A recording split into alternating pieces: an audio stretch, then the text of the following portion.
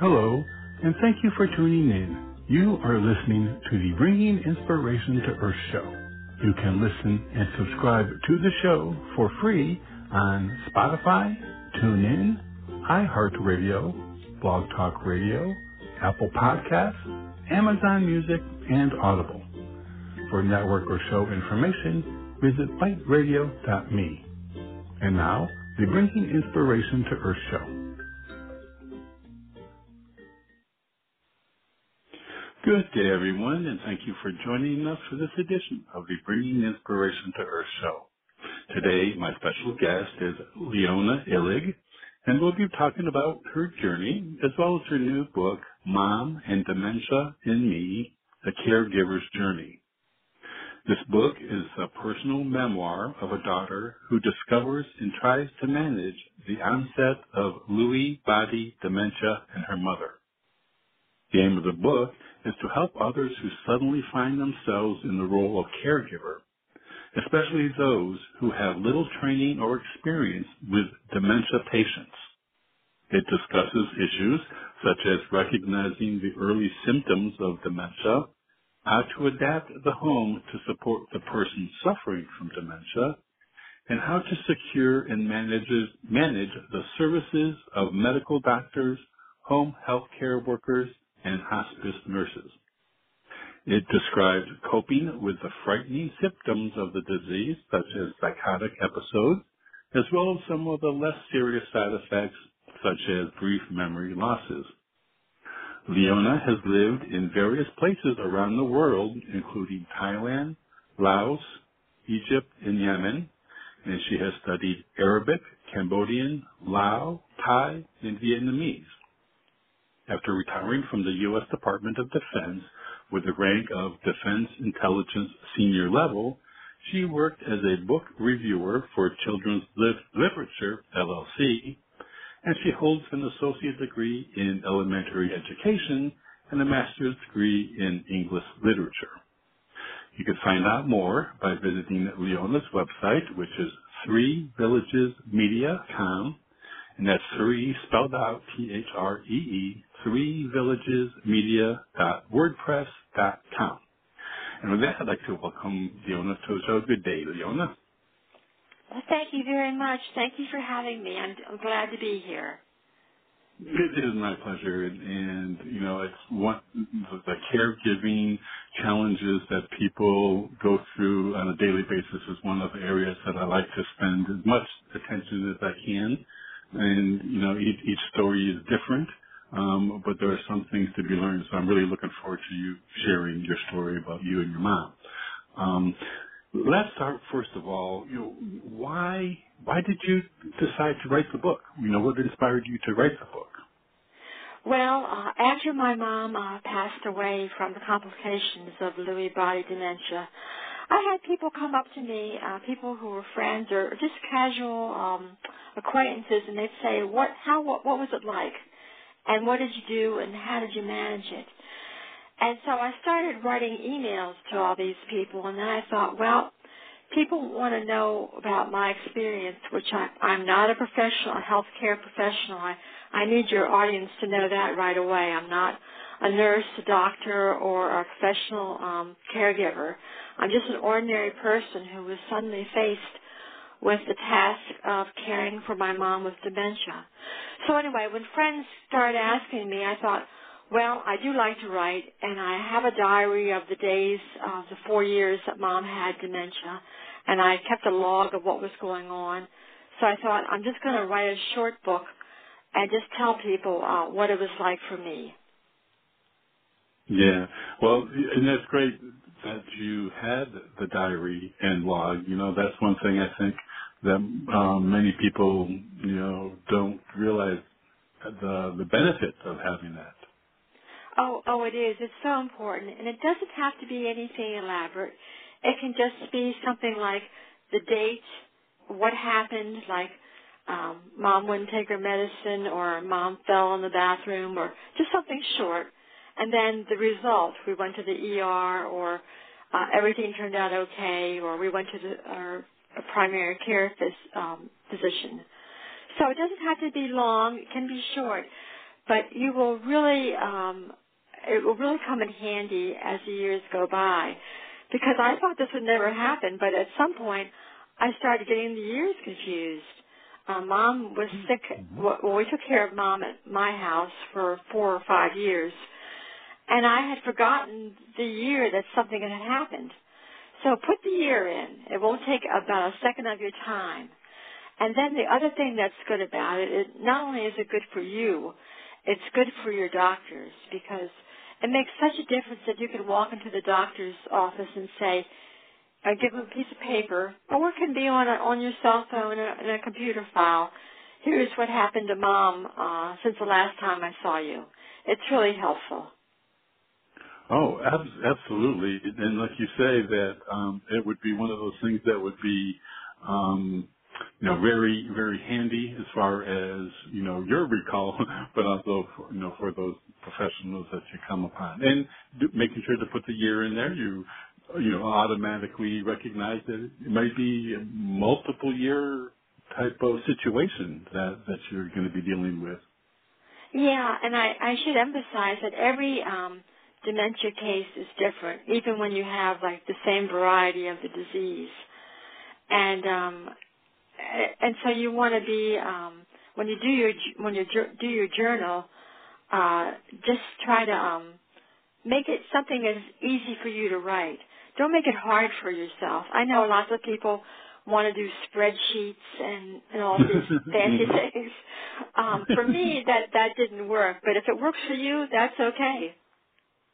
Yeah, that's very true. That's very true. We have our own ways of managing information. So now let's talk a little bit about her diagnosis of Lewy body dementia. So can you share with the listeners about that form of dementia and how it differs from other forms?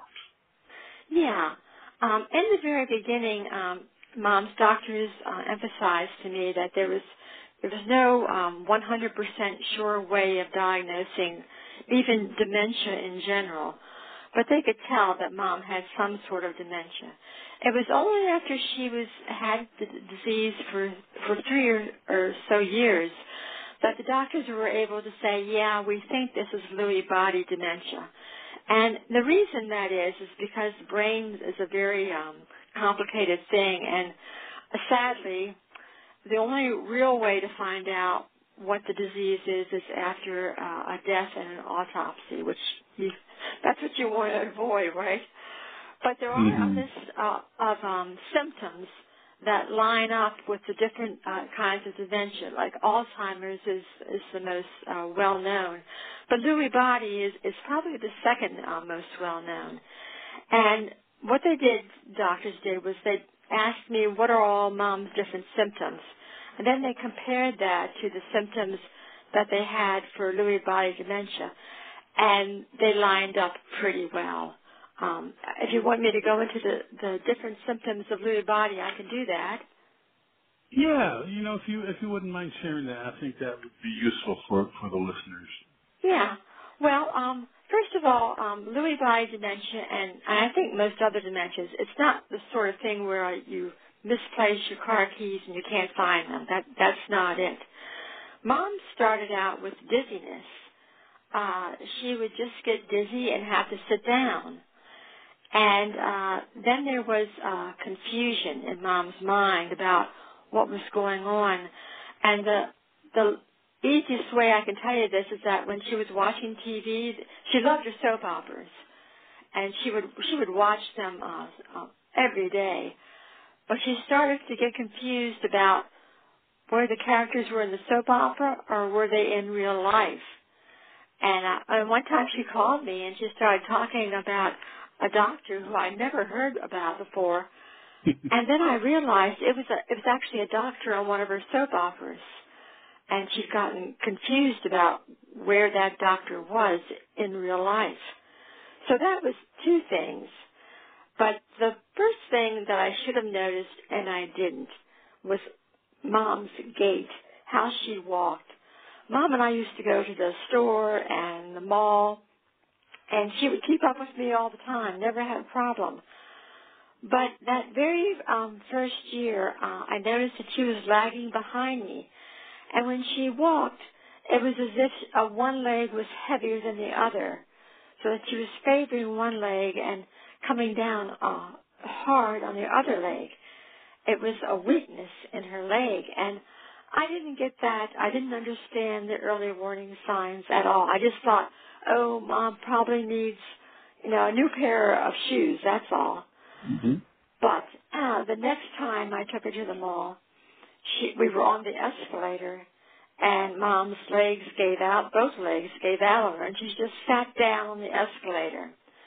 And that was terrifying because I didn't know what to do, but I thought I've got to get Mom up before we hit the bottom of the escalator.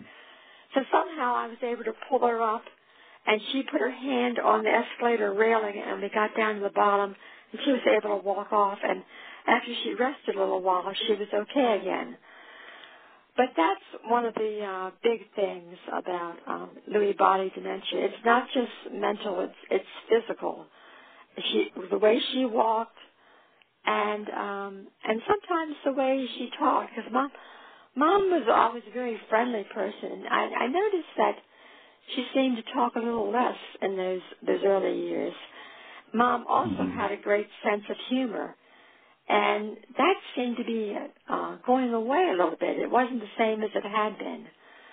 But again, I'd had no idea what dementia was. There was no cases of dementia in Mom's family. In fact, there was no one we knew who had dementia. We had heard about Robin Williams, but it was that classic case where we said, well, that'll never happen to us. But sure enough, it did. Yeah. Wow. Yeah, and that escalator story, I believe at the end, didn't she kind of say something about not to worry that nobody saw? Yes. That it was, My mom was a farmer's wife, and she was of the generation that we took care of ourselves, and if we had a problem, we really didn't mention it. And you're right, Mom's reaction to the escalator incident was, it's okay, nobody saw me, so it's all right. But by that time, I knew something wasn't right. Yeah. Well, now you mentioned about caring for your mom in your home for a few years. Now, can you talk a little bit about the decision to move your mother from her farmhouse that she lived, virtually all of her life, to yours? Tell us about that decision and what was the effort like? Well, it was very, very difficult because, as I said earlier, Mom was a farmer's wife, and we would see how some of our friends and relatives would wind up in nursing homes and assisted living. And I had promised Mom after my dad died, don't worry, Mom, I'm going to keep you here in your farmhouse forever. Don't ever worry about leaving it. And that was very comforting to her. And it was a promise I thought I could keep, but I could not. And I just didn't realize the reality of the situation. The first thing I did was when Mom started having severe symptoms and we knew we couldn't leave her alone by herself, I tried to get help to come in.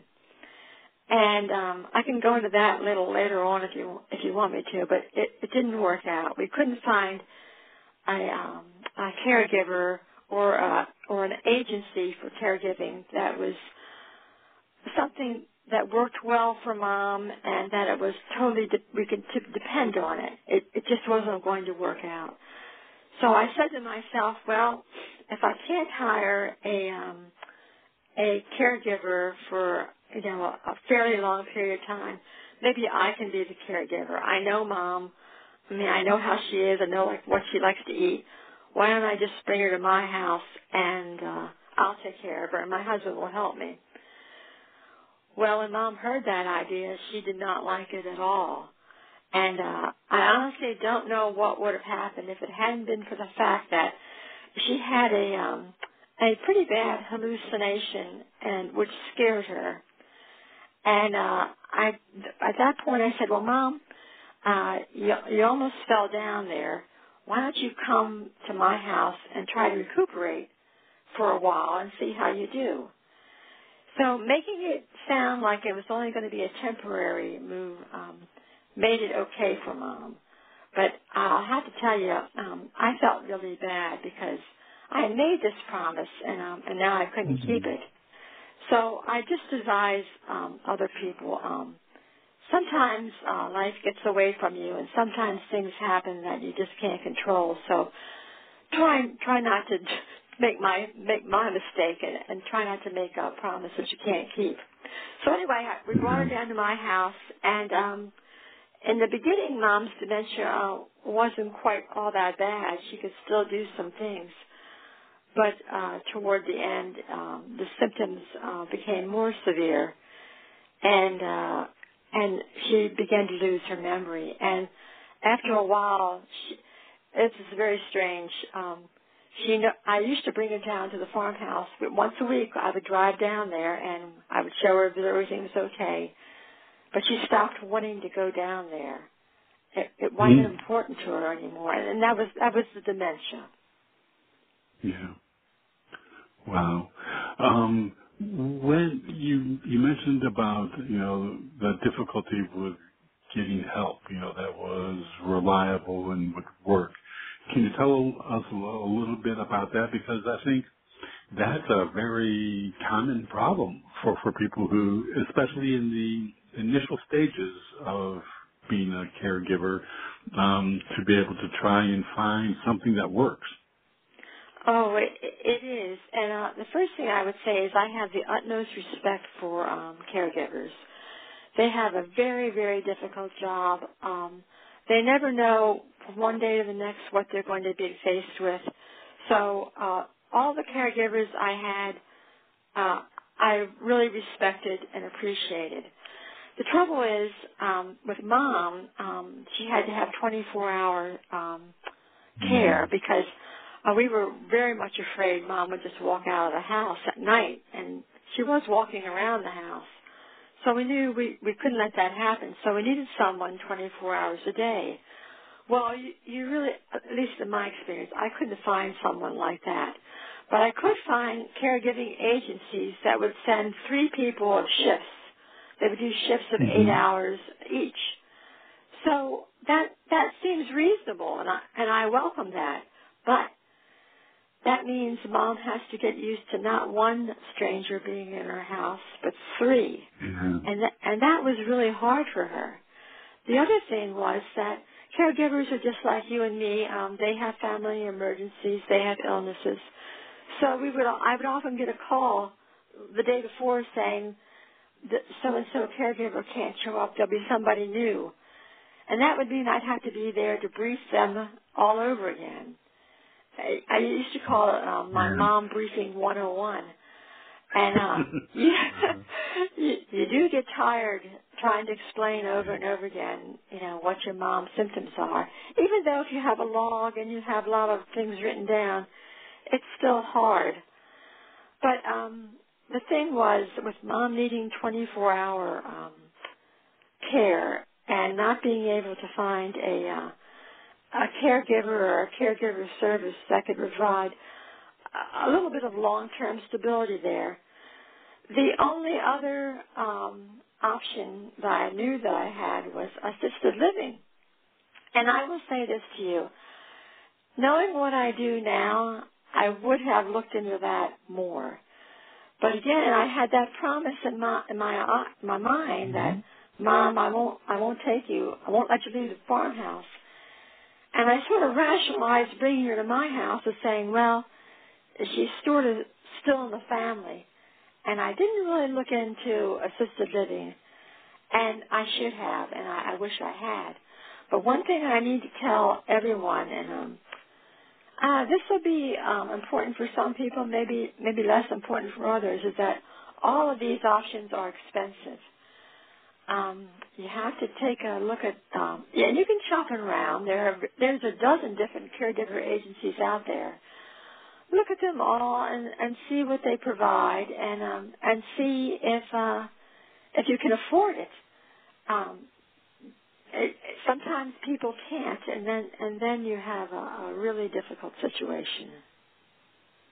Yeah, I have a friend who had to go the assisted living route. Just it wasn't his mom wasn't dementia, but it was old age and just the inability to to live, without assistance. And I went around and looked at all of the assisted living facilities and the cost of each, and it was amazing. I mean, the cost is just incredible, to begin with, and then the variety of facilities too. I mean, it's just amazing, that some of them were large and, required a scooter to get around, and then some of them were like, their level of care, and their employees kind of left something to be desired. So it is a very challenging process when you're going through and looking at assisted living. Yeah, and I would just tell your listeners that if you can, start early on these things. I never thought dementia would strike Mom. I never thought a mental disease would have any effect on her at all. I was thinking physical, sure, I can deal with that. But a mental disease like dementia is totally different, and you really do need a lot of care for that. There are things like long-term health care policies. I think a lot of them are limited to 3 years. And the truth is, when you get dementia, no one knows how long you can live with it. Some people don't live very long at all. My mom had it for about 5 or 6 years that we can calculate. But some people have it for 1 year, and some people have it for 10 or 15 years. So you don't think about these things ahead of time, and certainly I didn't, and I wish I had, because there's a lot of shopping you have to do around comparison. One thing I should mention is sometimes the Department of Aging of your state or county can really help out. In fact, in our county, Anne Arundel County in Maryland, we have a Department of Aging person right in our senior center. And she has a list of caregivers, and that helped for quite a while. So you can patch together different kinds of help, and you can also look at your church or your synagogue or any place, a house of worship. Sometimes you can find help there, but all of this takes a lot of time. And if your mom or your relative already has dementia, you don't have a lot of time to talk to people and to run around looking at different facilities. I know it sounds easy to say, but if you can, try to think about these things ahead of time. Yeah, very much so, because it does involve a lot of legwork, in research, and and the earlier the better, no doubt. Now, was your mother aware, or when did your mother become aware, of her diagnosis and what was going on with her? Well, in the very beginning, Mom denied anything was wrong, and in fact, so did I. I said, "Oh, this must just be, old age."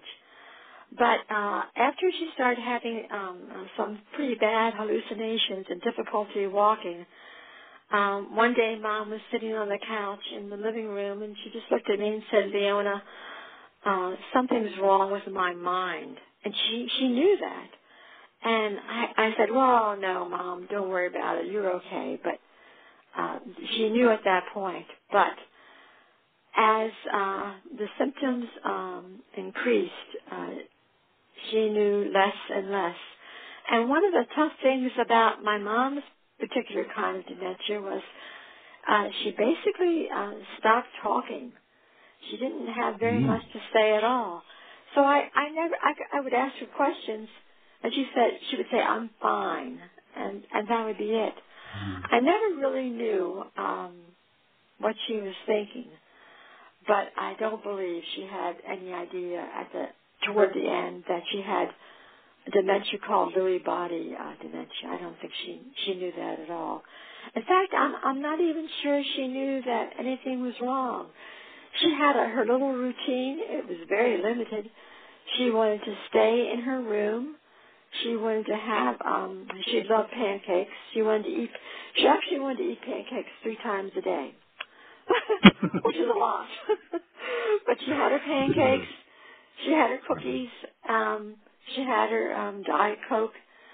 And because we were able to find a doctor that made house calls, she no longer had to go out to the doctor's office, which was a great relief because as the disease progressed, Mom wanted to do less and less, especially outside the house. I guess she felt safe inside the house and not so safe outside. Yeah, wow. Yeah, you know, the idea of the denial, you know, I mean, it's a chapter in your book about talking with the rivers and with your Egypt background. It kind of was very fitting, I thought.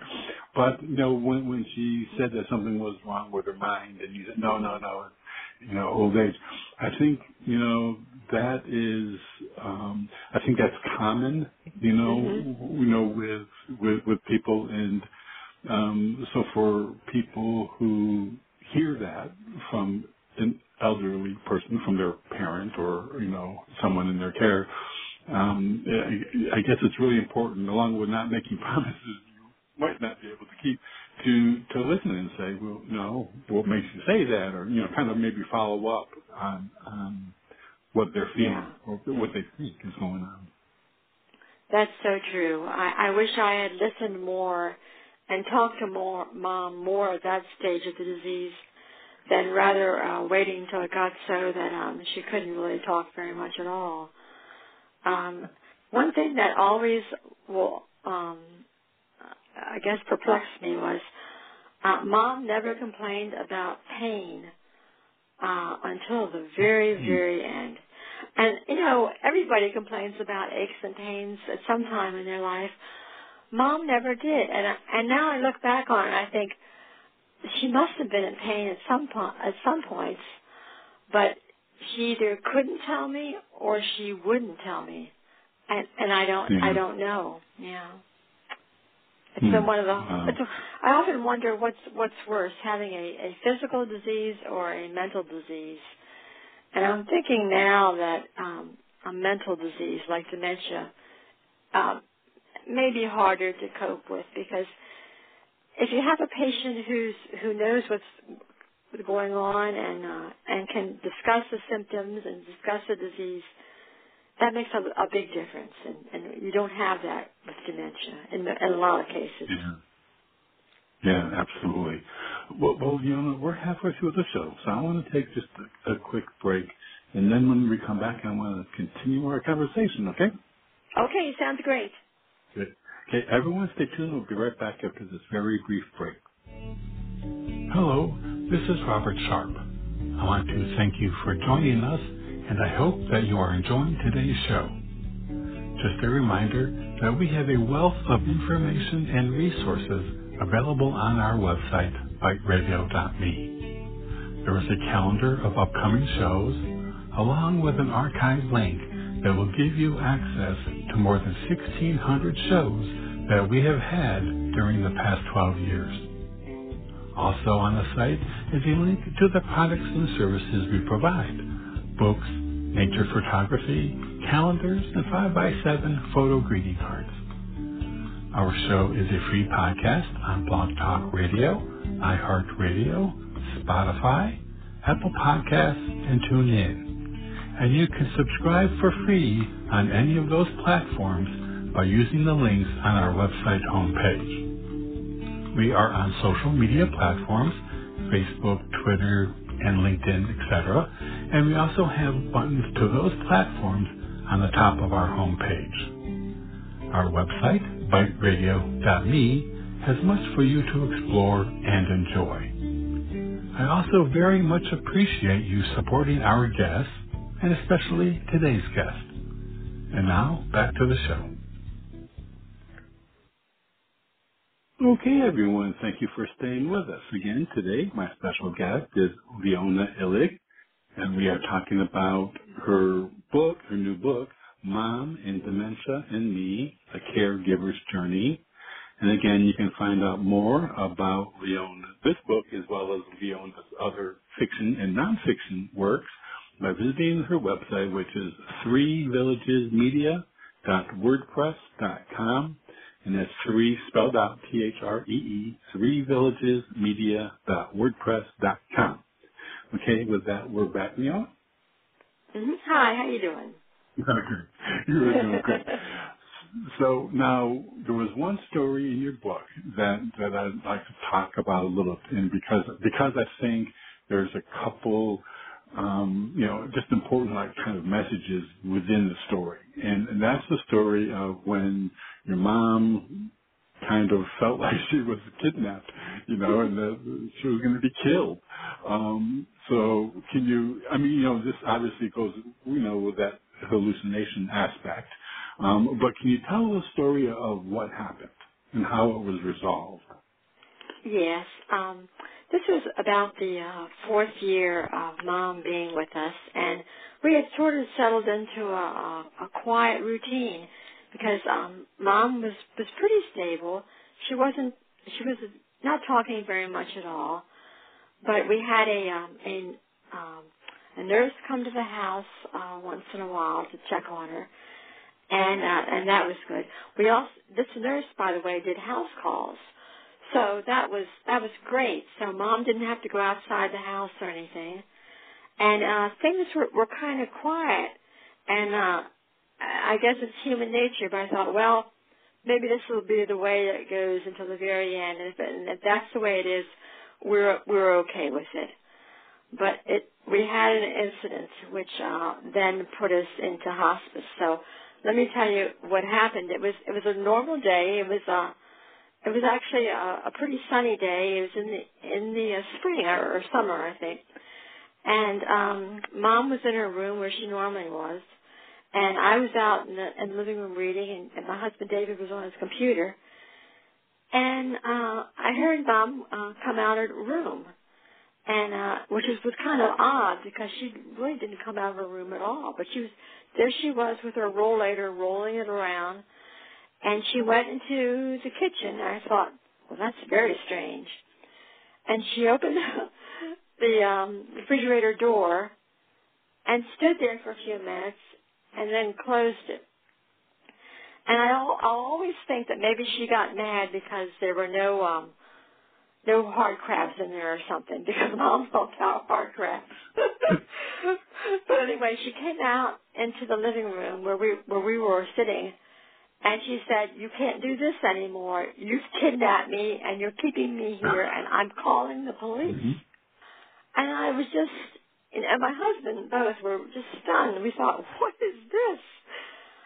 So Mom only weighed 100 pounds. So I went over to her and I said, "Mom, can you just sit down for a minute?" And she pushed me. And you would not think a 100-pound little old lady could push you that hard, but she did. And she started yelling. And then there was the anger in her voice. It was not Mom's voice anymore. I didn't know who this person was, saying she needed to call the police right away and have me arrested for I was keeping her in the house. So I told my husband, call 911 right away and get an ambulance here, and we can then try to get her to the hospital, because I thought I knew she was having some kind of terrible incident. And Mom tried to push my husband David. Well, he's a little heavier than she is, so he got to the phone, and he made a phone call to 911. In the meantime, David said, "Why don't you just open the front door, take her outside, and let her sit on the steps and see," because we knew she wouldn't go very far. So I said, "Okay, that's what I'll try to do." So I went to the front door, opened it up, and I said, "Mom, you want to come out here?" Well, she's still yelling, and she comes down the steps. We only have 3 steps, so it's easy for her. And I was even helping her, and she got to the end of the stairs. Then she looked around, and I could see she was puzzled. I could tell. I don't think she knew where she was. But she started yelling, "I need the police. I got to call the police." And I thought to myself, what are the neighbors going to think now? Which is not something you think you normally think. Yeah, I'm more concerned about my mom. But but here I am worried about what the neighbors will think. Well, anyway. Well, it's kind of like your mom coming through with the escalator, you know. Don't worry, they didn't see. That's right, exactly. So we stood out there for a few minutes, and then, lo and behold, a police car drives up. And I thought, oh, my gosh, what is this? And then David came out, and he talked to him, and then they came over to me. It turned out that when David called 911, the operator thought it was a domestic disturbance rather than a case where they needed an ambulance. So she sent the police. And the police came, and they couldn't have been nicer. I explained what had happened. And by this time, Mom was sitting down on the steps, and she was kind of calm, but she was looking around, and she realized these were the police. So after I explained what was going on, the policeman, very nice, came over to her and said, "Ma'am, would you like to sit in my car for a while?" Which is very nice of him. But Mom said, "No, I'm going to stay here." And so she sat there on the steps, and the police told me, and this is another thing I didn't know, that at least in our county and state, I couldn't force Mom to go with them. In order to get to them, for them to take Mom to the hospital, they needed a court order saying that Mom was not able to make decisions on her own, but that I was. And, of course, I had no such court order. So they said, well, we can't do anything except stay here for a little while. And they did. And in the meantime, David had called Mom's physician, who said, okay, what I'm going to do is prescribe some mild antipsychotic medicine, and you can go up to the pharmacy and get it and give it to her right away. And if she's calm now, I think pretty much that will keep her calm. So we did that. David went out and got the prescription, and by this time the police said, well, I think we're going to go now because she seems pretty quiet. And they did ask if we needed help to get her back in the house, but we didn't. David and I were able to get her back in the house and in her room again, and she said, I want to take a nap, so we laid her down on the sofa. And David had gotten the medicine and given her some. And then her doctor, or nurse practitioner, who was so great, she said, it's likely that your mom will sleep through the rest of the afternoon and probably the night and wake up in the morning, and I will be there in the morning. And thankfully, Mom did sleep. She woke up the next morning, and she had no concept of what had happened the day before. I didn't try to bring it up to her too much, but I said, do you remember we had some police here yesterday? And she just shook her head, no. So when her doctor came, first of all, she talked about antipsychotic medicines, which are, you had to be very, very careful with them. Some are mild, some are stronger. But you can have good reactions and bad reactions, and sometimes they work, and sometimes they don't. And what is required is that the caregiver just monitor the patient to see how they're doing on the antipsychotic. Well, Mom seemed to be doing pretty good for that day, but our nurse practitioner said there's one other thing we now have to talk about. She said, when you get to the stage where your mom's having psychotic episodes, which could result in harm to herself or anyone else, that's the time you need to talk to hospice. And that put us on the road to hospice. Yeah, boy. You know, and the idea, first of all, you know, when you when you were recounting that in the book, you indicated, the thought of, what will the neighbors think, and how strange that should be a first thought. I don't think that's, unusual. I mean, I think, when it comes to, dealing with situations that are unique and that you've never encountered before, particularly when it comes time to police showing up, and the idea of maybe people don't know about someone's diagnosis. That really wanted you to share that story because I think I want people to recognize that that kind of thought process is normal. And it's and not to be judgmental, self-judging, when it comes to those kinds of things because it's it's something that is just part of the process. Yeah, I think that's absolutely right. And one thing I didn't do that I wish I had, it was join some kind of support group. After it was all over, I found out about support groups that were all over the area. But during the time that Mom was ill and when the symptoms were severe, I didn't have time to even go anywhere or even, try to get to any meetings. Now, there's one thing the pandemic did for us that I will be grateful for, and that is these support groups then went online. And now, if you're tied up at home, but you need a support group, you can go online probably and find a group who can listen to what's going on with you, and you can. A lot of those people have been through the things that you're going through, and they can help you. So I really, if you have time, and I know this is hard, but if you have time, investigate support groups, either in person or online. I talk to people who have already been through these things or who are going through these things now, and maybe some of the things they have gone through will help you. In fact, that's why I wrote this book. I hope that something in there might help someone else who's facing the same situation I was. Yeah, exactly. And knowledge is power. Now, was there any particular kind of medical equipment or anything that you that you kind of brought in to assist that was useful in helping you as a caregiver for your mom? Oh, yeah.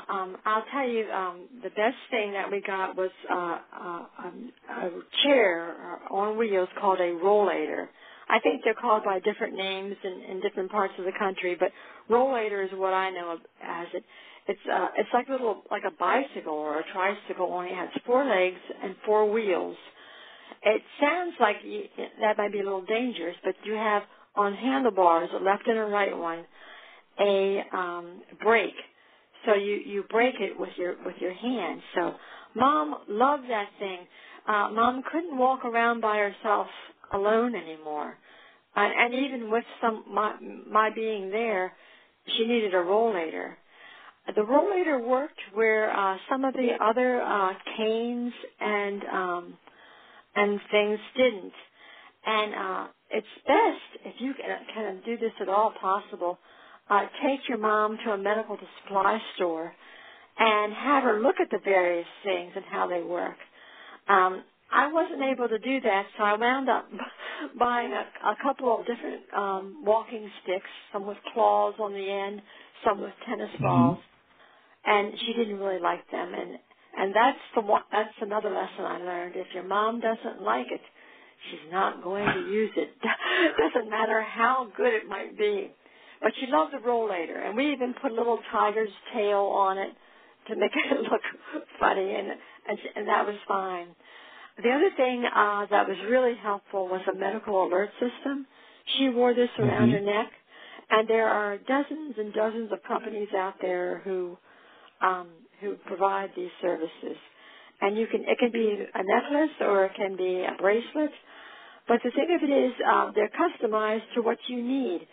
if your patient has an accident or an incident and needs help, they can press it, and the company will program that alert to go first to anyone you want. You can go first to you, if a family member, and then if they can't get you, it'll drop down to 911 or anybody else. So you can tell the Life Alert company who to notify first, second, and third. And Mom got that early enough in her disease that she knew how to use it, and she was using it even almost until the end. So that was great. I highly recommend a Life Alert system. But again, if you can, do some shopping around, compare everything. Some are expensive, some aren't. You can do all those things. The other thing is a baby monitor. You can put baby monitors in your house, in different rooms where your mom is. And if she falls, you'll hear it. And that worked too. So those three things, a rollator or a cane, whichever one she wants, that works to help her get around, a medical alert system, and a baby monitor, which is pretty inexpensive, and you can use them anywhere, actually. The other thing I should mention is and this is one you need to do early, a power of attorney for legal and financial affairs. And that's because your mom might get sick. She might have complete loss of memory, but those bills are going to start coming in, and you have to be able to pay them.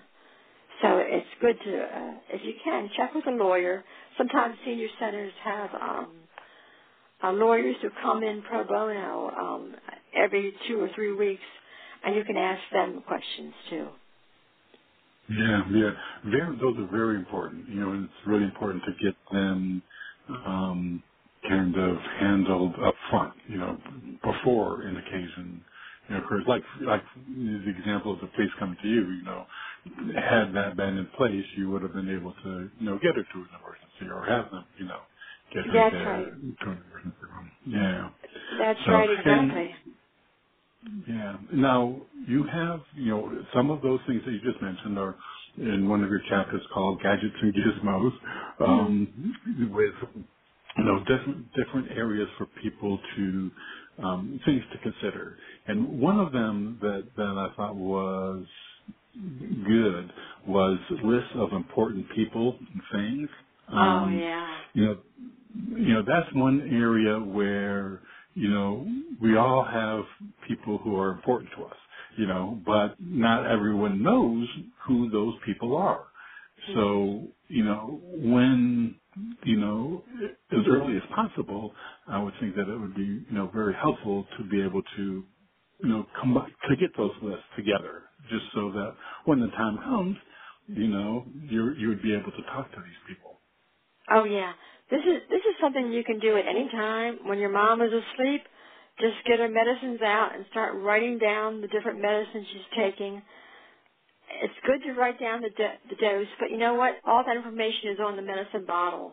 So just copy that down. Make one line, the medicine, the dosage, and what it's for and how often she's taking it.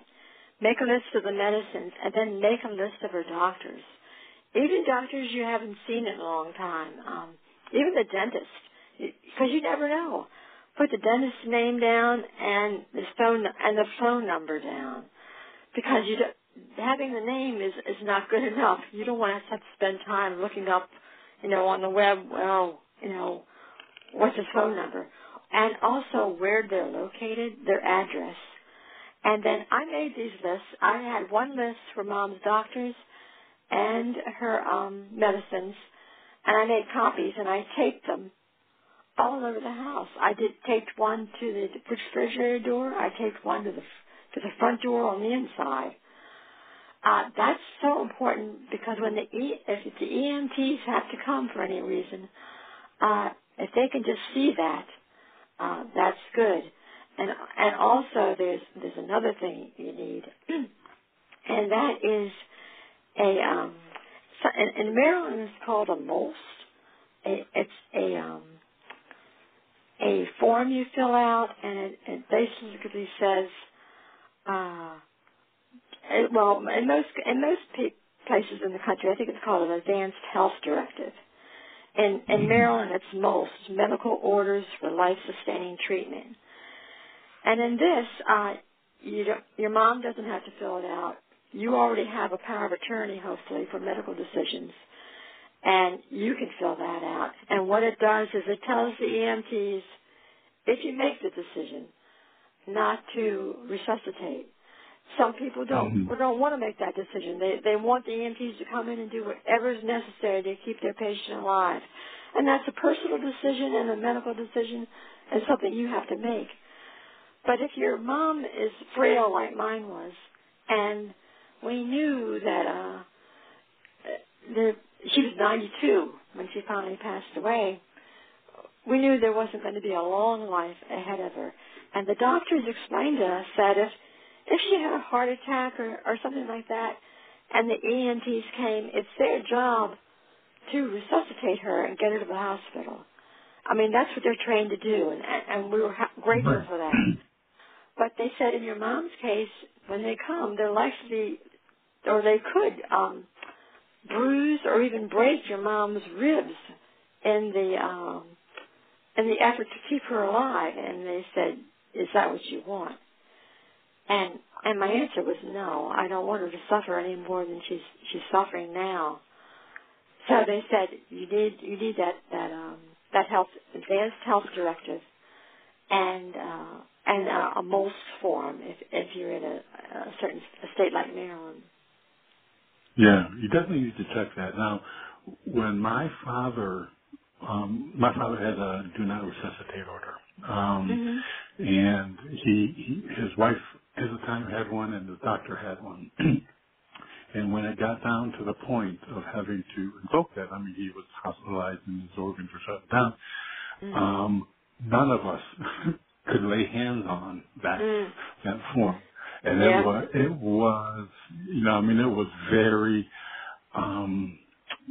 challenging, because I tried to get him to confirm, with me that was in fact what he still wanted, and he wasn't verbal at the time, and it's like blink once we got to no please, because it's a challenge, it's a very important decision. And, luckily when the three of us got together, we all knew that was, what he wanted, and that, we, for some strange reason, couldn't find it. So not only have it, but make sure you know where it is, when the time comes. That's good. The thing with the Advanced Health Directive, I got one of those plastic document protectors, and I made copies, and I put them in the plastic document protector, and then I taped that to the refrigerator. I mean, I had forms everywhere, and I was hesitant about getting that done, but the nurses tried to explain to me, do not resuscitate does not mean do not continue or give up. It means you want a quality of life as best you can give to your patient as to what they're capable of. And I just want to say a word about hospice. Hospice was one of the greatest things that happened to us, so just want to put that plug in there for them. Yeah, that's important. Now, we're getting down toward the end of the show, Leona. Now, one thing I did want to touch on was that your book has a lot of humor in it. So can you tell us, I mean, it's obviously a very somber topic, so why the laughs? Why the humor in the book? Well, for a couple reasons. One reason was Mom had a great sense of humor. She was a funny lady. Funny intentionally and sometimes accidentally. But we always laughed. We laughed a lot in our family. And when dementia came and basically took away most of her sense of humor, I thought maybe somewhere in Mom's mind she's still laughing. And I said to myself, when I write this book, I'm going to give people what I hope are some smiles at least as well, because, life is hard, and when you're dealing with dementia, life gets a lot harder, and you need some breaks. You need to be able to look at things not humorously, but at least with a grain of salt, and maybe smile at the things that happen. One time, Mom was at the dinner table, and we were eating together, and she looked at David and she said, "Who are you?" Well, we had to laugh a little bit because, this was just, we're in the middle of eating our dinner, and Mom doesn't know who David is. And so there are things, if you can find things to laugh at, find them, because there's not much, but there will be some things. Yeah, and it's okay. It's important, to find some lightness, in the challenge that you face. Well, now we're at the end of the show. So one of the things, looking back, what would you do differently? Now, a couple of things you mentioned during the show was one, that you would have looked at assisted living sooner, what the options were. Be careful not to make promises that you can't keep. But then a lot of that is, you just don't know what lies ahead. So just be careful of promises, and then support group, and to kind of look into support groups. Is there anything else that you either would have done differently, or any suggestions for people who are listening, who are kind of in that process right at the moment? Well, what I would say is that you're not alone in this. A lot of people are going through stages of dementia, which is maybe similar to what you're experiencing. There is help out there. Don't wait. Even if you have an elderly parent who doesn't have dementia, read up on it and see what people are facing. Talk to people. Just don't feel like this is all on you, and get help. Get help sooner than later. And after you've gotten help, get more help. Because what you're going to find is dementia is kind of a disease which not only takes a toll on the patient, but on you, the caregiver. You're going to get tired. You're going to have to find somebody to help when you need a day off. So there is help out there, and you don't have to go through it alone. Just get help as soon as you can. Yeah, very much. Now, one last thing. On your website, you have a tab for photos. And as a photographer, I couldn't not look at that, those photos. So it's beautiful. I mean, you really capture shade and light wonderfully. I loved the Egyptian photos from when you lived there. Oh, they're just wonderful. So anyway, I loved the photography as well. Well, thank you. All the photography there is mostly from my husband, David. He's a photographer in the family. Oh, is he? Okay. Well, pass on my compliments to the man behind the camera. Okay. I will. Well, Leona, thank you for your time. This has really been a delight, and I really appreciate the information you shared with listeners. It is really helpful. Well, thank you. If it just helps one person, that'll be fine with me. Absolutely, and I know it will. So thank you again for your time. Okay. All right. Thank you very much for having me. You're very welcome.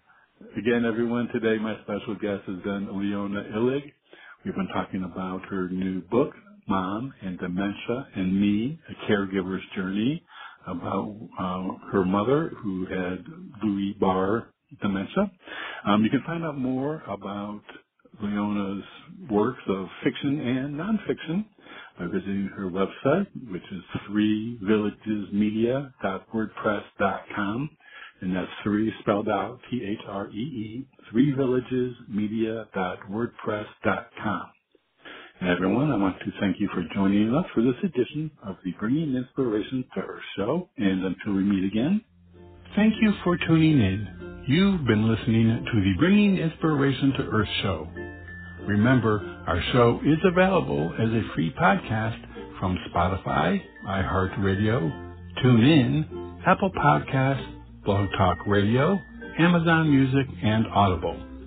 To follow our show on any of those platforms, visit biteradio.me and select the one you use most. You can also find us on Facebook, Instagram, and Twitter at Bite Radio Me.